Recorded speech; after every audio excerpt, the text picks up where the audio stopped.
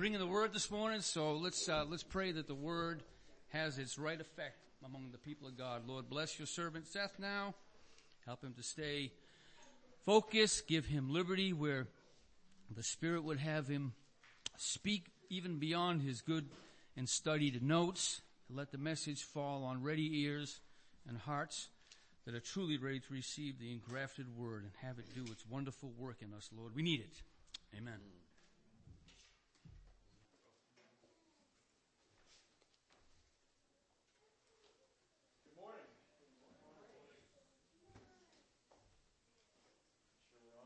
You can turn your Bibles to Galatians chapter 3. We'll continue where Pat left off last week. Galatians chapter 3, we'll start in verse 21. It is a blessing, it is a privilege to bring the word this morning to everyone. It is good to be here. It's good to be with the saints. I'm certainly thankful for the opportunity to preach this passage. We did Galatians in youth group about 5-6 years ago, and it's been wonderful to dive back into it and study it again for this sermon. I was also reminded this week of something I want to just mention. And when I study for a sermon, I notice that there's a lot more time that goes into it than would obviously normally go into studying the Word throughout a normal week. And just thinking on that over this past week especially, I was reminded what a blessing it is for my wife to be in our home helping and taking care of things, especially on a week when I need to be more on my own studying than I would normally. And I certainly want to extend my thanks to her and to all the wives and those that support, especially the people that are studying so that they can serve the church in this way. So we just certainly very grateful for that. Galatians chapter 3, starting in verse 21. We're picking up in the middle of an argument, in the middle of a thought, and we'll continue in that argument where Pat left off last week, starting in verse 21. Is the law then contrary to the promises of God? Certainly not. For if a law had been given that could give life, then righteousness would indeed be by the law. But the Scripture imprisoned everything under sin, so that the promise by faith in Jesus Christ might be given to those who believe. Now before faith came, we were held captive under the law, imprisoned until the coming faith would be revealed. So then the law was our guardian until Christ came, in order that we might be justified by faith. But now that faith has come, we are no longer under a guardian, for in Christ Jesus you are all sons of God through faith. And we'll stop there this week, and Pat will pick it up next week and continue on with what Paul is discussing here. Just some reminders of the context as we dive into our passage this morning. We are in the middle, obviously, of Paul discussing a topic. What he is specifically looking at is that the Galatians were being tempted, they were being taught by a group called the Judaizers to return to the law, right? To add the Old Testament law to their Christian lives. And they were specifically highlighting circumcision as a requirement, and Paul will very, very aggressively talk about that later in chapter 5. And we need to remember that this was not a minor issue, right? This was a significant enough issue where Peter himself was led astray by the ideas in this theology. All right, and so this is not a minor thing to be passed over, but this was a big deal. And Paul rightly calls this false gospel, right, a desertion of Christ. Right? If the Galatians go down this road, if they believe in this false gospel, they will have left Christ. So it is definitely not an issue that is insignificant. We also ought not think this is limited to the first century. Right? There have been lies and false doctrines that have been coming against the church for centuries. The church frequently encounters temptations to leave the truth of the gospel. If you think about the past months, the past year, we might ask some of these questions. Should the church accept the definition of justice that is given by the group Black Lives Matter? That is a question we've had to wrestle with as a church. How do we define justice? Because they define it in a very different way than the church ought to. Another question, is virtual or online church the same as physically coming together as a body? Right? Does it matter if you attend church with believers?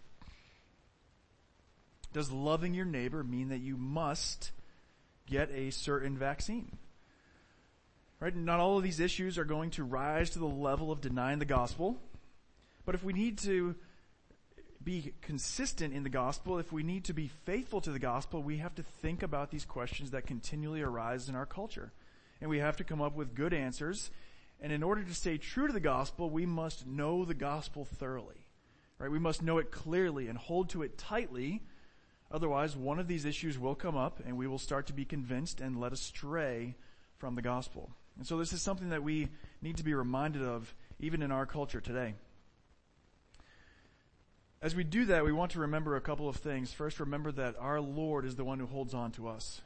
Right? John 10:28, Jesus says, I give them eternal life, and they will never perish, and no one can snatch them out of my hand. Right? We want to take comfort not in our perfect theology, because none of us have it perfect, right? We're going to get to heaven and realize we believe some things that were wrong. We need to rest in the preserving sovereignty of God, right? He is the one who holds on to us. Our perfect theology is not going to get us to heaven. He is.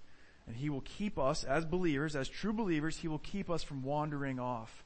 And sometimes it takes a letter like what Paul wrote in a very harsh way to the Galatians to keep true believers on track.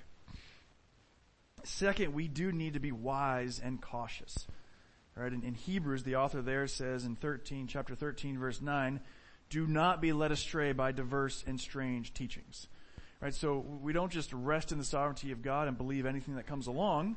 No, we need to be wise and realize our responsibility to avoid diverse and strange teachings. And so that is what Paul is doing here as he cautions the Galatians and calls them back and tells them that they are in danger of believing a false gospel. And so he does that and addresses two main questions that we have really come across so far. The first one being, how are we justified? Right, he talks about this specifically in chapter 2, verse 21. He talks about whether or not we are justified by faith or by keeping the law. And he says in chapter 2, verse 21, if I do not nullify the grace of God, for if righteousness were through the law, if you were justified by the law, right, then Christ died for no purpose.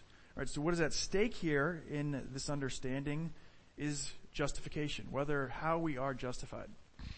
Second, there's also the question of what does it look like to live as a believing Christian? Do you live by faith through the Spirit, or do you live by the law? And he's continuing to answer that question as we go through the book of Galatians. He does that first by pointing to Abraham, as we have talked about in previous weeks, talking about the faith that Abraham had before the law was given, right? And the true sons are the ones who follow in the faith of Abraham. And then he talks more specifically after that about the law and the role that the law played. And so we're entering a discussion in the middle of that. And we're actually entering on the second question that Paul asks. The first one, Pat talked about last week, right? Why the law? Right? So if the promise given to Abraham, right, is what brings, believing that promise by faith is what brings salvation, then why do we have the law? And Pat talked about that. It's because of transgressions, right? The law was given to expose the total depravity of the heart. And it says that the law was given until Christ would come. So it points to the temporary nature of the law. The second question is what we're considering today. Verse 21 is where that question is asked. Is the law then contrary to the promises of God? And we want to remember as we consider this question, Paul is looking at this in terms of salvation history. Right? He's looking over the long centuries from when the promise was given, the law was given, and now to when Christ comes, and he's analyzing the law and the promise, right, in history. Right? He is not specifically talking about your experience as a believer, right, and how you felt conviction and then were saved. There's application that we can bring out to individual believers, but that is not what Paul is arguing here. And that'll help us as we think about faith and the law in the verses we read this morning. So is the law contrary to the promises of God? Well, we need to start by thinking about what does it mean for something to be contrary to something else. And there's a couple of ways we can look at that. The first being something like the argument I had over the Thanksgiving dinner table with one of the wife of one of Larissa's cousins. Right, we talked about Calvinism and Arminianism, and generally when I go to the South, this comes up and we have a good conversation. And it was a wonderful conversation, but this young lady was arguing for Arminianism, and I was contrary to her, and I was opposing her in my arguments, and we were having a good, healthy debate, right? One of us is saying that the other is wrong, and that's how we were contrary to or opposing each other. The other way that you can think about contrary is, I think, what Paul is looking at here. And it's the idea of two runners running in a race. Right? They are not specifically opposed to each other or fighting each other. Right? They're not saying, one runner is not saying the other is wrong, but rather they are both attempting to get to the finish line first. So in that sense, they are contrary to each other. Right? They are, in that sense, competing. They're trying to both accomplish the same goal. And I think that's what Paul has in mind when he talks about the law and the promise. Right? It's not that they are fighting each other, but he's asking the question, if righteousness comes by the promise, right, and righteousness comes by the law, well, if that is true, then they are contrary to each other. Right? They're not fighting each other, but they're both trying to accomplish the same thing if righteousness comes by the law, or it could also come by the promise. And so in that sense, he asks, are they contrary to one another? And his answer is, certainly not. Because God never intended for the law to be put in the race, as it were, for righteousness. Right? The law was not given to help us achieve righteousness and salvation, in the sense that we could earn it. The promise is that which is, quote unquote, in the race.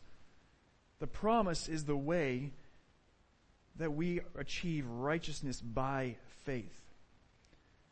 And so we don't have these two things in the same race competing for the same goal. Rather, we have righteousness coming by faith in the promise, and the law being given for a different reason. And that's what he says in the second half of verse 21. For if a law had been given that could give life, then righteousness would indeed be by the law. But that is not why the law was given. God is not confusing. That is a beautiful, good thing for us. God has given one way for us to be righteous. He has not given multiple ways. The law was not intended to bring life, and so therefore it is not contrary to the promise. So that is a reminder for the Galatians. If that is true, and it is, then it would be completely nonsensical to return to the law for righteousness. If it was never intended to bring righteousness, then there is no point in returning to it for righteousness. So then the question is, then what did the law do? And this is what Paul is going to answer in the next three verses, 22 through 24. And they all have a very similar way they're written and a very similar message. And so we'll kind of take them together, verses 22 through 24. I'll reread them just so we can have them in our minds. But think about how these verses are, all three of them start talking about the law. They have a transition point, and then they finish talking about the promise. And so we'll consider all three of them together that way. Verse 22, but the Scripture imprisoned everything under sin, so that the promise by faith in Jesus Christ might be given to those who believe. Verse 23, now before faith came, we were held captive under the law, imprisoned, until the coming faith would be revealed. Verse 24, so then the law was our guardian until Christ came, in order that we might be justified by faith. So you can see the similarity between these three verses, and we'll pull out some points that we can learn about the law, and then we'll go ahead and pull out some points we can learn about the promise. But I first want to make a comment about verse 22. Paul doesn't use the word law in verse 22. He says Scripture. And it's a notable difference. Scripture entails more than just the Old Testament law, Old Testament commandments given specifically to Moses in the covenant at Mount Sinai. So why does Paul switch to this word Scripture that seems to encapsulate more than just the law? Up to this point, he has just talked about the law. He seems to be using the terms with some interchangeability, but I think he uses Scripture here because I think he means to expand what he is saying beyond just the law. The whole testimony of Scripture is in view. And it's a good reminder that if the Mosaic law had never been given, humanity would still be imprisoned under sin. Right? We did not all of a sudden become sinners because the Mosaic law came. Right? We were imprisoned and held captive under sin before the Mosaic law came. Because God is a holy God, and He has always revealed to varying extents in the Old Testament His holy requirements. And humanity has always fallen short of those holy requirements. All right, and so we're more so looking at the entirety of Scripture and saying that the holiness of God revealed in the Scripture always condemn sinners and will always make it impossible for sinners to gain righteousness on their own before a holy God. God is clearly holy. We are clearly not. And so the Scripture is going to lock down the possibility of sinners being right before God by works. And the Mosaic Law simply made that more clear. Right? It gave more definition to that reality. The other thing I want to point out is in verse 24, before we pull some general principles from these three verses. And it's that where Paul says the law was our guardian. Guardian was a very culturally rich term in that time period and something that we don't understand as well today. Guardian was the term used for a person, often a household slave, who was put in charge of the children of the house before the children reached an age of maturity where they would be able to be doing things on their own. Not necessarily a teacher, but there were teaching elements to that guardian's role.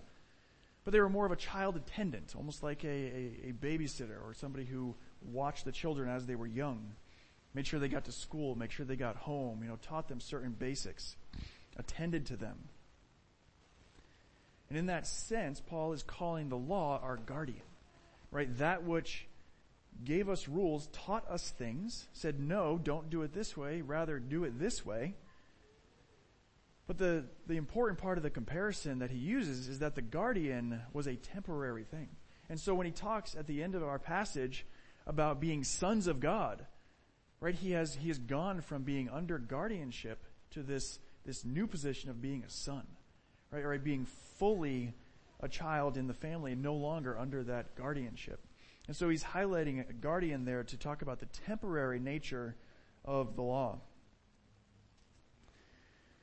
So verses 22, 23, 24, what do we learn about the law? First, the law imprisons. Right? The Scripture imprisons, locks down sinners. The holy standard of God revealed to us in His Word means that we cannot escape from being sinners. We are certainly sinners. If you need convincing, we could have a 5-minute conversation after this sermon and I could convince you. All right? There is no hope of you showing me that you are a perfect, holy person. All right? The holy standard of God is such that we are all condemned. We are too sinful to be righteous before God. When you read Romans 7, it even goes further and talks about how the law riles up sin. Right? It causes the sin within us to rear its ugly head even more, and so that we become even worse sinners. Because if you've had children, you know that once the rule is given, there's that extra incentive for them to disobey. Right? The rules still need to be given, but our sin nature is such that the rules reveal our sin and show how sinful we are. The sin's always there. Just the command of God draws it out. The law teaches what is holy and what is sinful. It shows with increasing clarity the truth of Isaiah 64:6. All our righteous deeds are like a polluted garment. But the problem is it gives no help. Right? It doesn't fix our sin problem. It doesn't change our hearts or give us the ability to do better. It simply shows us our problem. That there's no cleansing power in a mirror. Right? There's nothing that a mirror can do to fix what you look like. I may want to convince myself that I'm a heartthrob, maybe for those of a previous generation, the James Dean type, or currently the Brad Pitt type. Or maybe that I have the muscles of a Captain America. But if I'm standing in front of a mirror, the truth is revealed, and the mirror can't do anything to fix it. Because I'm clearly none of these. You may have, instead of a mirror, you may have a 4-year-old. I thought I looked fairly dapper this morning. I don't often put the suit on. But I asked Renee, do I look really good? And she says, not really.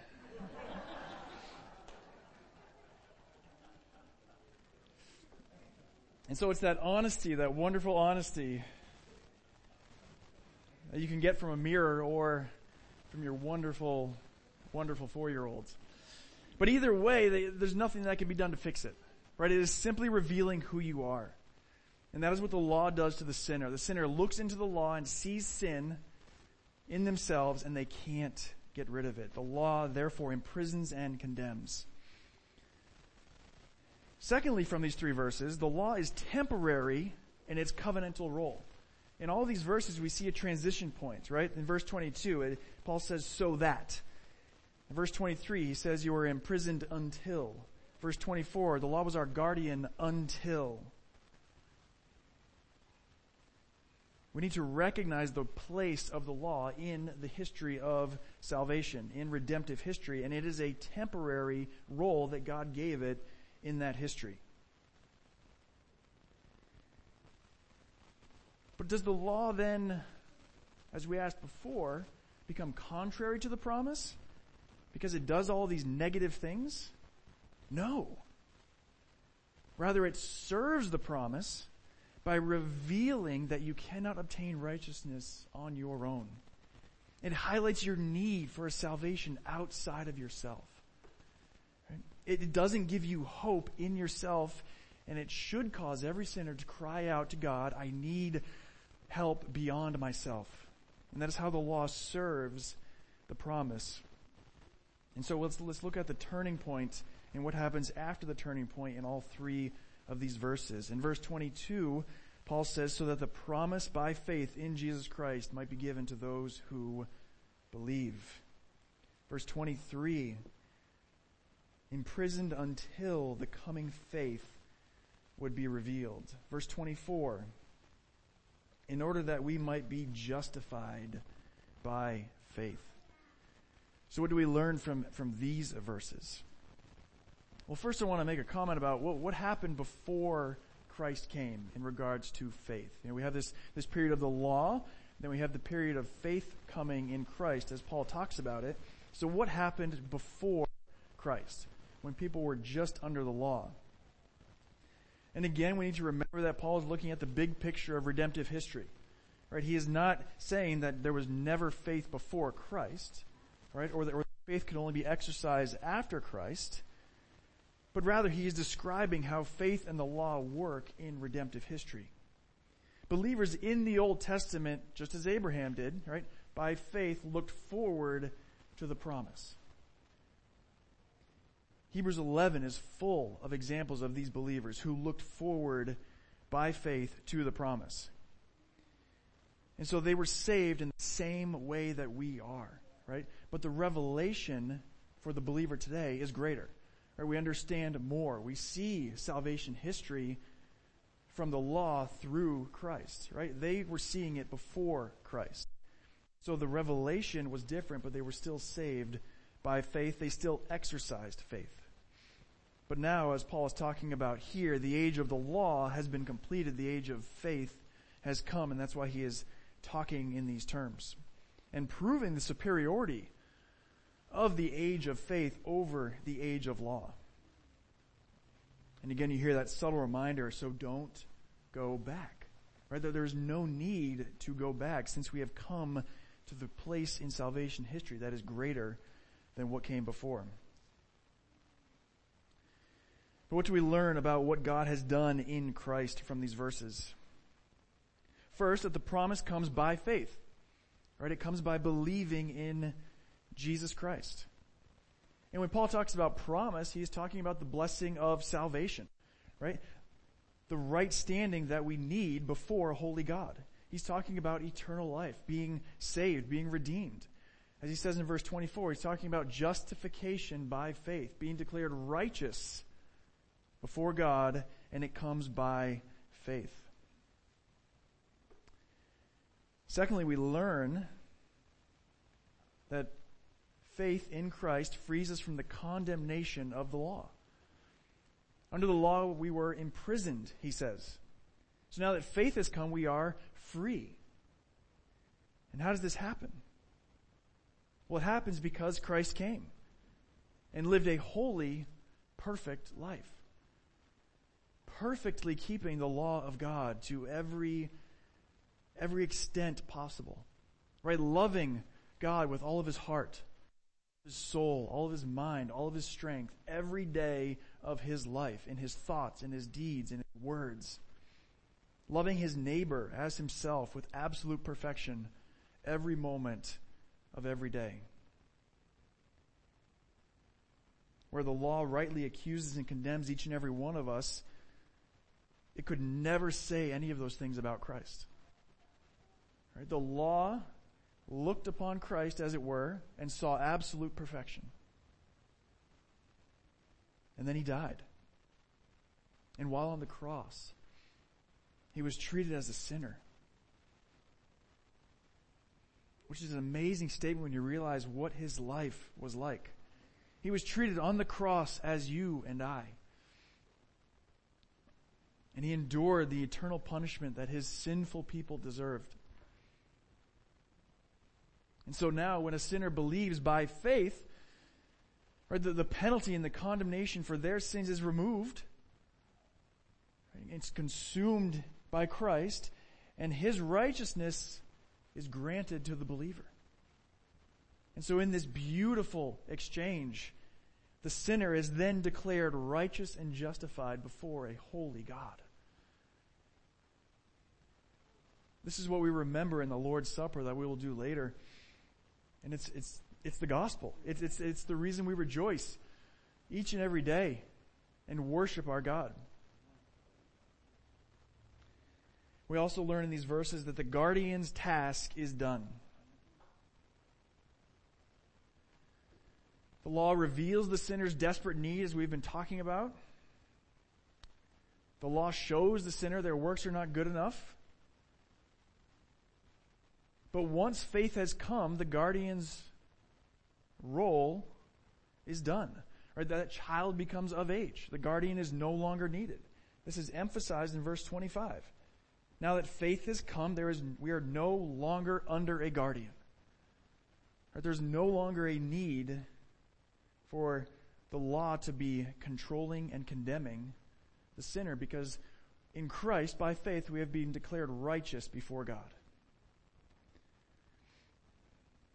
And so our two questions that we had asked at the beginning, what Paul is trying to argue here, is justification by faith or by the law? It is clearly by faith. What about living as a saved Christian? Is it by faith through the Spirit or the law? I think we can say from these verses that it is clearly not the law, although Paul has yet to fully detail out what it looks like to live by the Spirit. And he'll do that as we continue to work through Galatians. In verse 26, Paul finishes our section with a glorious truth. We'll read verse 25 to connect into verse 26. But now that faith has come, we are no longer under a guardian. For in Christ Jesus you are all sons of God through faith. And this is such a glorious truth, especially when we think about the condemnation of the law, right? The rightful condemnation for sinners such as us. What a glorious truth to be declared sons of God. To be given the place of Christ. I know we like to often say sons and daughters, but I think we ought to just maintain sons here. Not because women who believe are not included, but because we, as sons of God, are put in the place of Jesus Christ, the Son of God. Right? We are elevated to His position. And so every believer, male and female, is brought into that place, that position. Right? It's not a matter of gender, it's a matter of who you are connected with by faith. And it is Jesus Christ, the Son of God. And so in that sense, we are all, as believers, called sons of God through faith. This would be especially glorious for the Gentiles of the day. As the Judaizers were coming in and elevating the Old Testament law, there would have been a certain pride that a Jewish person would have, right, in seeing their heritage and their law elevated. A certain temptation to that, to look down on the Gentiles, kind of think of them as second-class Christians. And Paul just obliterates that, and Pat will further develop this next week. And Paul talks about there being neither Jew nor Greek. Right? This gospel, this glorious truth of being the sons of God has obliterated the distinction between Jew and Gentile. So we look at salvation history and we have the promise given to Abraham. We have a period of guardianship. And then we have the promise fulfilled in Christ, and now believers are sons of God. All by the promise, all by faith, in the family, loved forever by God. The work is done. That is what union with Christ means. Right? The work has been accomplished. We have, by grace, by faith, the full benefits of sonship.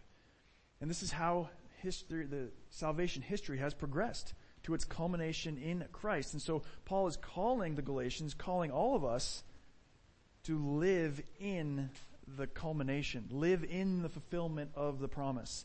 Right? It's as if they were on a journey towards the destination of the fulfillment, and now they're wanting to go back to the journey.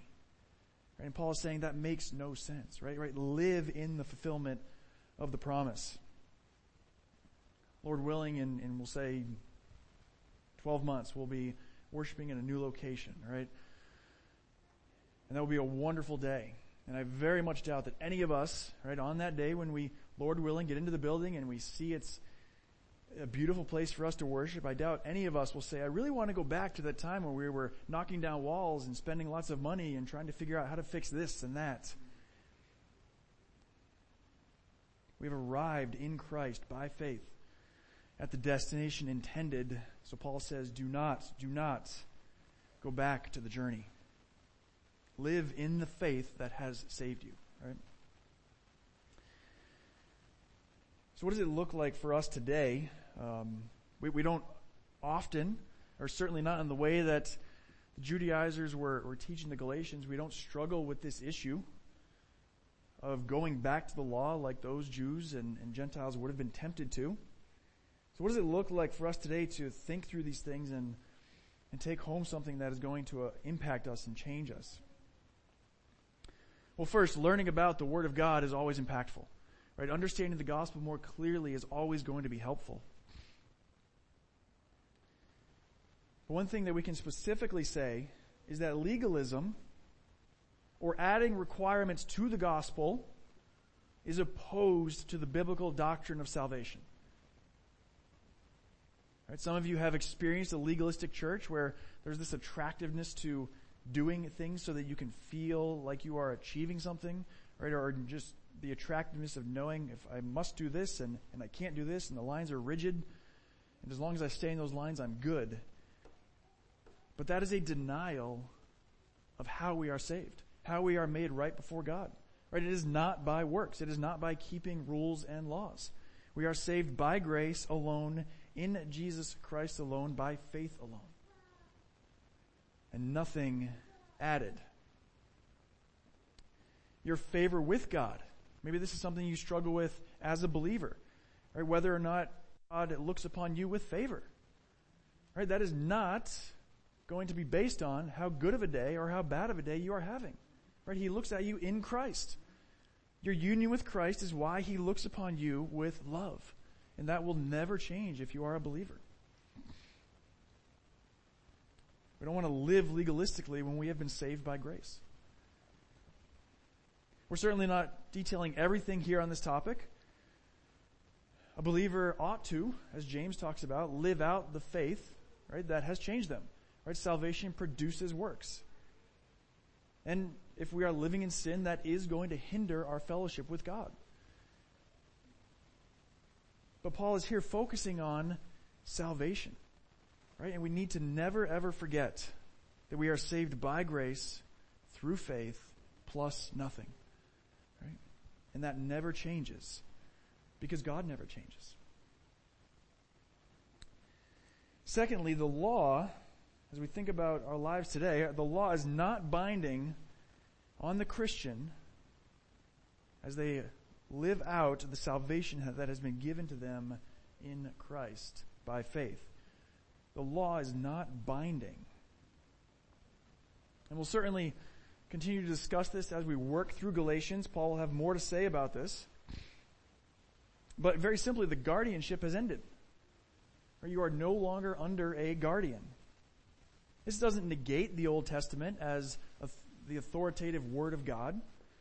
It doesn't diminish the value of the Old Testament. And in 2 Timothy, Paul will say to Timothy in chapter 3, verse 16, the Word of God is breathed out by God and profitable for teaching, for reproof, for correction, and for training in righteousness.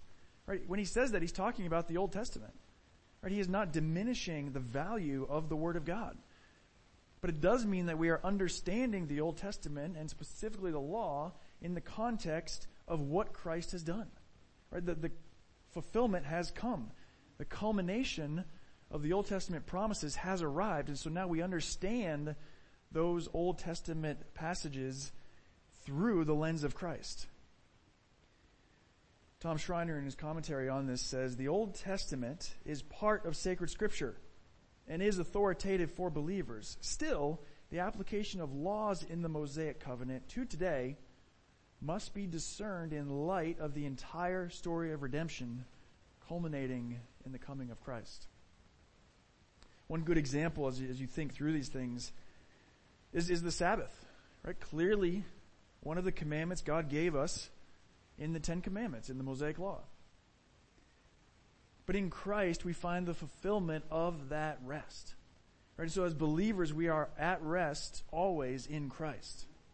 And so we are no longer needing to obey the specific command to rest every 7 days as it was given in the Old Testament, with certain stipulations and requirements and distances you could travel. But rather, we are living in the fulfillment of that command.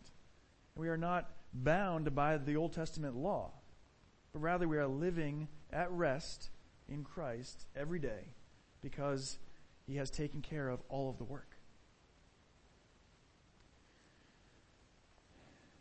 Thirdly,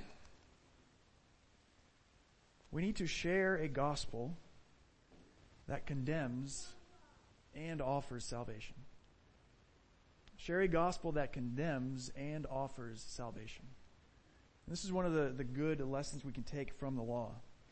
The gospel is not a Match.com advertisement, right?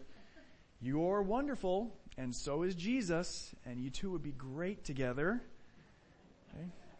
That is not the gospel. Good news is good when you understand the bad news. Right? Remember, the law serves the promise by revealing sin, by showing people to be the wretched sinners they are, and condemning them. And the gospel comes to that condemned sinner and says there is hope in a Savior who redeems dead sinners, who gives life to those that are imprisoned under their sins. And so we preach a gospel that needs to tell people they are sinners and then show them salvation is in Christ and only in Christ. The gospel says that your sins have earned you condemnation eternally. But you must repent of your wickedness and bow before the gracious, loving Savior you desperately need. And by faith, you can believe and trust in Him for salvation and be welcomed into the family of God as sons. And certainly we ought to pray for wisdom in this. If you read the Gospels, you see Jesus doing this as He interacts with people, but He doesn't always do it the same way. Some people very quickly understand their sinfulness. You think of the woman at the well in John chapter 4. All Jesus has to say to her is, go call your husband. Right? And she admits her sin. Right? She's had 5, and the man what she says to him, is, I don't have a husband. And he says, you're right. You've had 5. And the one you're with now is not your husband. If you read that passage, it's fascinating that He never brings it up again. She changes the subject very quickly, and He never brings it up again. Right? Because there's no need. The sin has been exposed. She knows her need of a Savior. But if you think of the Pharisees, or you think of later in John chapter 8, the Jews who, quote unquote, believed in Him, He spends time telling them how wretched they are, because they don't get it, because they don't see it. In John chapter 8, Jesus eventually gets to the point where He says to them, you are of your father the devil. And they still don't see it. So we need wisdom in this. But the beauty is that the gospel saves sinners. Whether it takes a while for the person to realize they need it or not, we have the glorious gospel that saves sinners by faith in Christ, by grace alone. And so the last thing we want to be reminded of this morning from this passage is what connects beautifully into what we're about to do. We're about to remember our Lord in communion. And we need to rejoice in the gospel as we remember our glorious Savior. Yes, the law condemns. Yes, we are condemned. But our glorious Savior has made the way. He has done the work. He has lived the righteous life that we needed. And as it says here in verse 26, you in Christ Jesus, you are all sons of God through faith. And if you are a believer here this morning, you can sit for a moment and think of that and rejoice in that, right?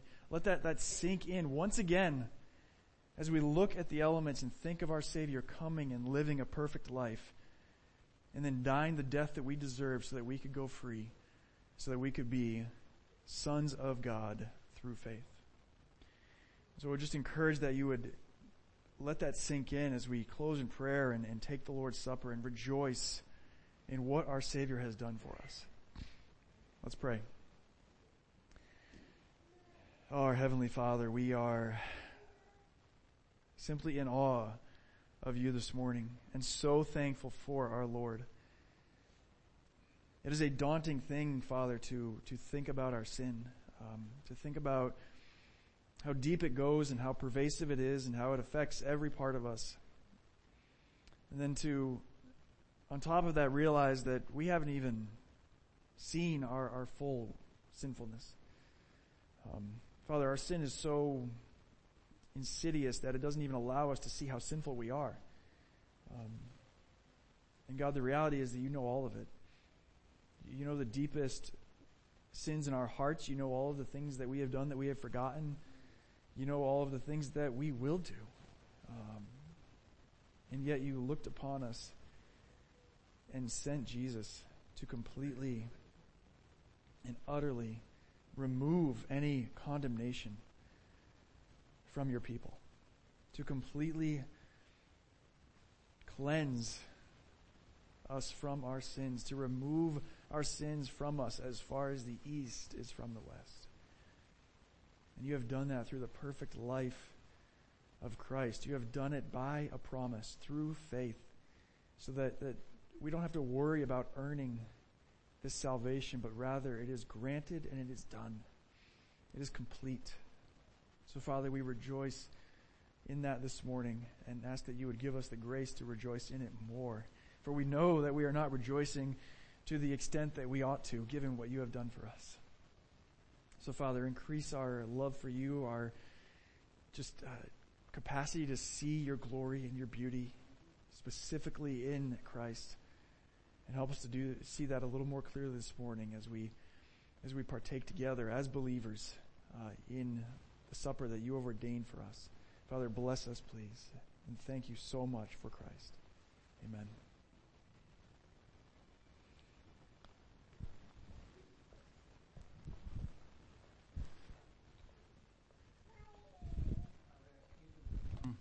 Up and read from the Book of Puritan Prayers.